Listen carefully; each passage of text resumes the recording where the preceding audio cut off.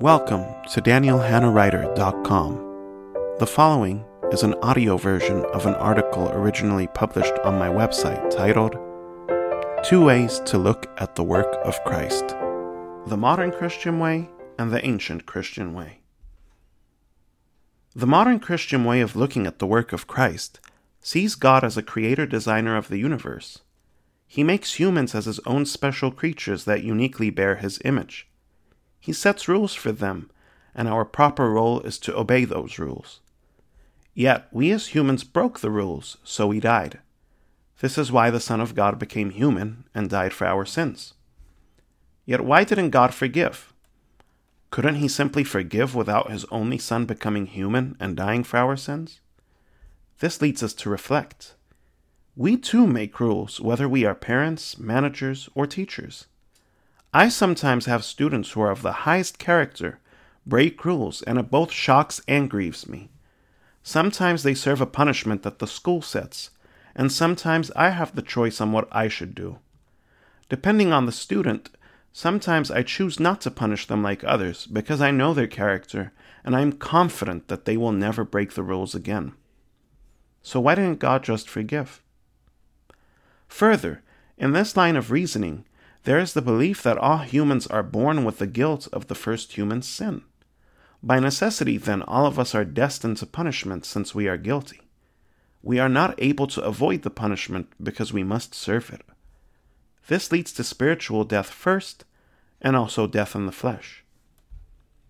As a result of all this, the Son of God became human so he could satisfy the punishment in our place. But why did it have to be satisfied? Who made him serve the sentence? How is it justice if he served the sentence in our place for something in which he did not share the guilt? It is a sweet gesture on his part to take our punishment away from us, but who is causing him to be punished? Most of the time in the Western system, it is God the Father. This makes no sense, and actually should inspire terror in those who revere God. How can God be so divided? After all this, if we believe that Christ has done this for us, we are saved, and we can now go to heaven. The focus is on getting us to heaven. Heaven is this nice place where there is no more death, nor suffering, nor pain. Christ does not really have any type of clear role after that, other than we should of course be thankful for him for what he has done. Certainly, there should be some type of love for him, but it's not clear how that should develop much. Maybe we should strive to imitate his example in suffering for others, but there is not much clarity here. What is curious about this modern view of the work of Christ is that it does not explain anything about human life. All it gives us is a glimpse of a self-absorbed, unmerciful, and in the accusations of many atheists, a possibly bloodthirsty God who wants humanity back, which is a nice purpose in the end, but why after all that trouble? It was probably easier to create a new creature bearing his image, or to destroy this one completely. Why force his only begotten Son to go through all that? This way of viewing the work of Christ seems to be absorbed in its own categories, without really explaining anything at all. It forces a view of all things in the world from the outside, that is, artificially. Almost every atheist I've ever had a discussion with had some type of Christian background with this way of viewing the work of Christ. The good news in this is that this way of understanding the way of Christ is not the way that is taught in the Bible when understood as a whole. This is especially true when understood in the context of what the Bible was trying to explain about humanity in its various books. The ancient Christian way of looking at the work of Christ. The way just described is not how the early church understood the work of Christ. The ancient Christian view is expressed throughout most of the writings of the church fathers in one way or another, but the most focused authors in which you can get the view directly are St. Athanasius in his books Contra Gentes and on the Incarnation, St. Basil's homilies on the Psalms, St. Gregory of Nyssa's sermons on the making of man, which can be found in the book on the human condition published by SVS Press, and St. Gregory of Nyssa's on the soul and the resurrection, What follows below summarizes and synthesizes the ideas of these writings.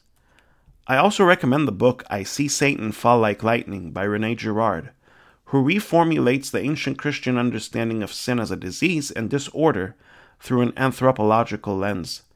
His ideas are also synthesized with the Church Fathers below. The ancient Christian view begins with God as a being who has a specific nature. This nature is an absolute unity, which is life itself, goodness itself, understanding itself, righteousness itself, beauty itself, and truth itself. The ancient Christian way of looking at the work of Christ sees God as the creator of everything, and what it means to be the creator is that he has set a purpose and nature for every creature. He makes humans who are like animals in their bodies to bear his image, and thus they become the mediators of the creatures with the Creator, because they resemble the creatures in their physical bodies, but they resemble the Creator in their rational souls, which is the image of God. We are created in the image of God, and thus we share in this nature of God.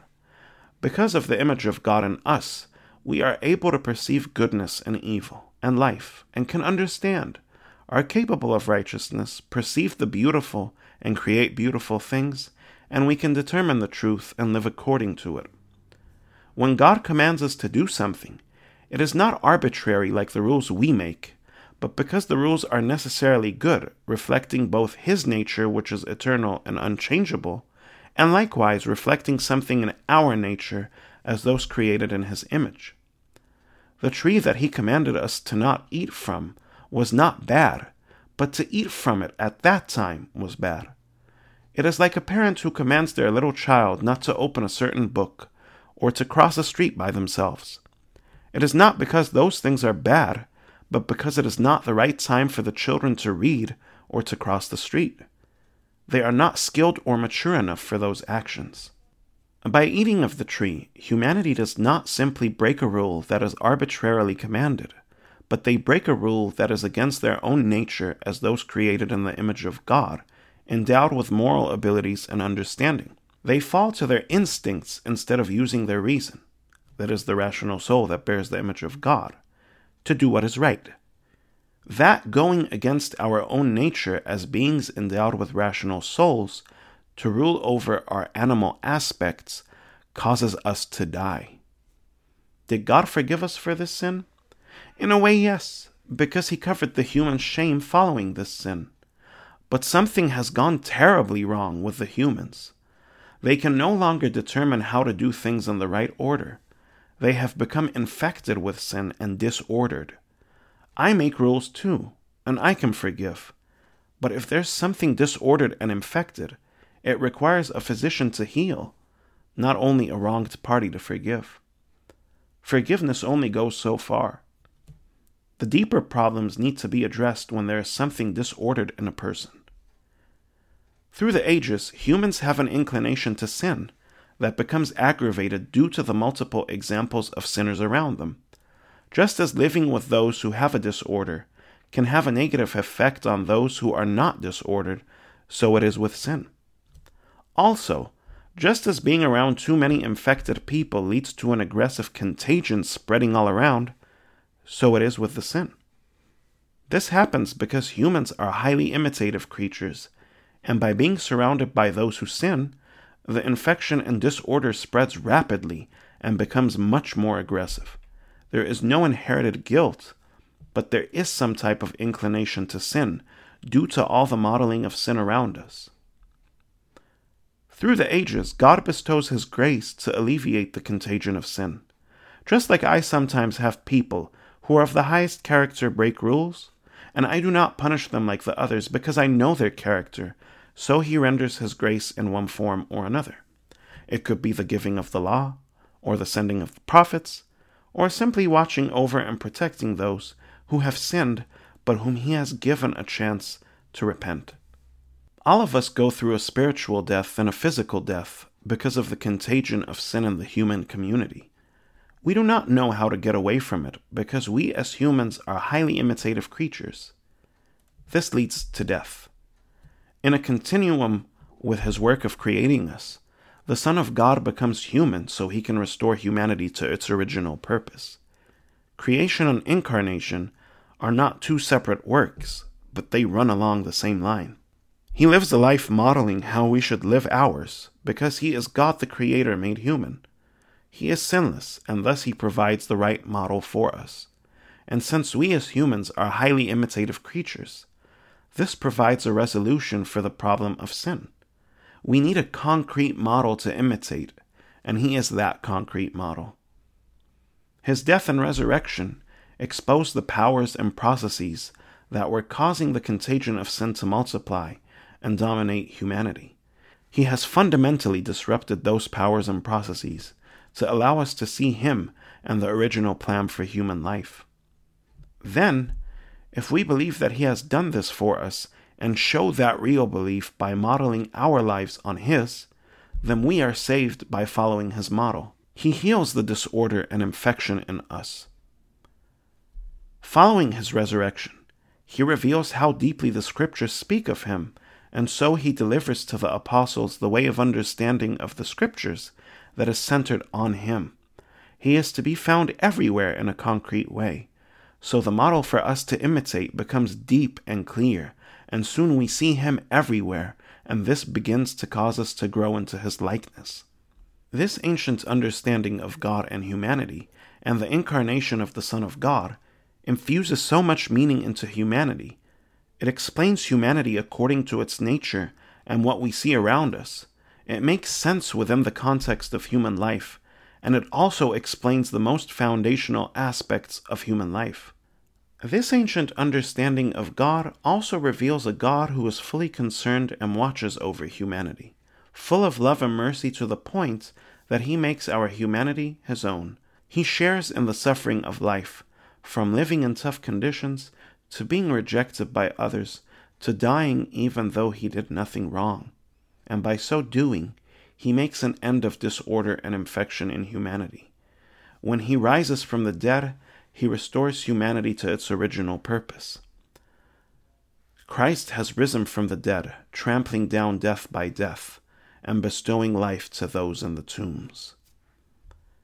He has trampled upon spiritual and physical death. He has bestowed on us spiritual life again, and eventually a resurrected physical life to follow. The goal of our lives is to grow in the likeness of Christ. Heaven is not quite a place in the ancient Christian understanding. Rather, heaven is where Christ is. It descends to us, and it is not independent of Christ. There is no place that can properly be called heaven if Christ is not there. Rather, it is described as a unity of the earth with Christ. It always descends to us like he descended to us. It begins here. This is why churches are built with domes. In the ancient world, the physical heavens, which were symbolic of the dwelling of God, were conceptualized as being a sphere in which the earth is contained. In church buildings, the earth was symbolized by 4 corners indicating the directions north, south, east, and west. When the dome rests on the rectangular-shaped building, it symbolizes the descent of heaven to earth. Heaven is then not some place we go to live after we have lived our lives here on the earth, but rather it is the extension of how we lived our lives here on earth if we modeled our lives on Christ's. So what does all this mean? Both Orthodox Christians, the ancient Christians, and Protestants, the modern Christians, follow our Lord Jesus Christ. There is no doubt about that. At the same time, there is a misunderstanding in the modern Christian understanding of Christ. Both have a relationship with Christ, but just as we can have relationships with many types of people and find out that we did not really know those people, this is a major problem, because misunderstanding in a relationship leads to unsoundness and the possibility of that relationship breaking apart. Christ referenced the greatest commandment as "You shall love the Lord your God with all your heart, with all your soul, and with all your mind." Matthew 22, verse 37. Yet most Christians are content to not involve their minds in worship at all. I hear, "I love Christ with all my heart" often.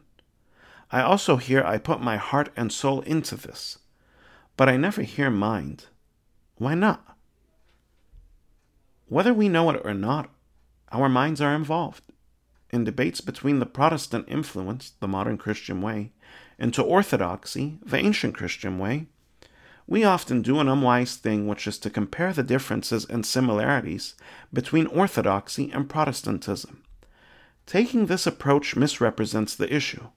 The reality is that these are two systems, and the systems have a way of viewing everything from God to the world to man to the incarnation that are almost always different as seen above. Sometimes, when having these discussions, the conversation devolves into asking whether Orthodox believe Protestants will go to heaven. Well, the idea of heaven is different in both systems as seen above, and only God can judge. I'm in no place to judge, because then I take the place of God, which is then submitting my reason to my instinct, which is the original disordering of sin. To differentiate people when my reason, the rational soul that bears the image of God, knows that only God will make the final judgment. As an Orthodox Christian, I take that teaching seriously. Rather, what we all should focus on is developing a right understanding of the one we rightly follow, because if we have an incorrect and incomplete understanding, which the modern Christians subscribe to, then it will stunt spiritual development, and there will be a point after which not much growth will occur. It will become nothing but sermon after sermon, and it will be repetitive. But if you take the ancient Christian understanding of Christ, then everything around us will teach us about Christ. Everything will become a sermon in the words of Psalm 19. There is no speech nor language where their voice is not heard. Their voice has gone out through all the earth, and their words to the end of the world. Psalm 19, verses 3-4, Septuagint. Protestant-leaning Orthodox need to have an understanding of the systemic difference between ancient Christianity, on which Orthodox Christianity is based, and modern Christianity, on which Protestantism is based. They will find that the Orthodox system has a strong explanatory power that makes sense of the world, and in a way that keeps one reflecting and always growing into ever new realizations and expressions of that fundamental explanatory truth. Orthodoxy makes sense of things both according to their nature from within and according to the grand scheme of things. In my humble opinion, only when we communicate the idea of the two systems, then will we see progress in these conversations. Thank you for listening. For more articles and resources, you can go to my website, danielhannawriter.com. I write articles on many different aspects of the Christian faith, from the Bible to spirituality to apologetics, book reviews, dialogues, patristics, and philosophy. The music played at the opening and ending of this podcast is titled Prelude No. 6 by Chris Zabriskie from his album Preludes.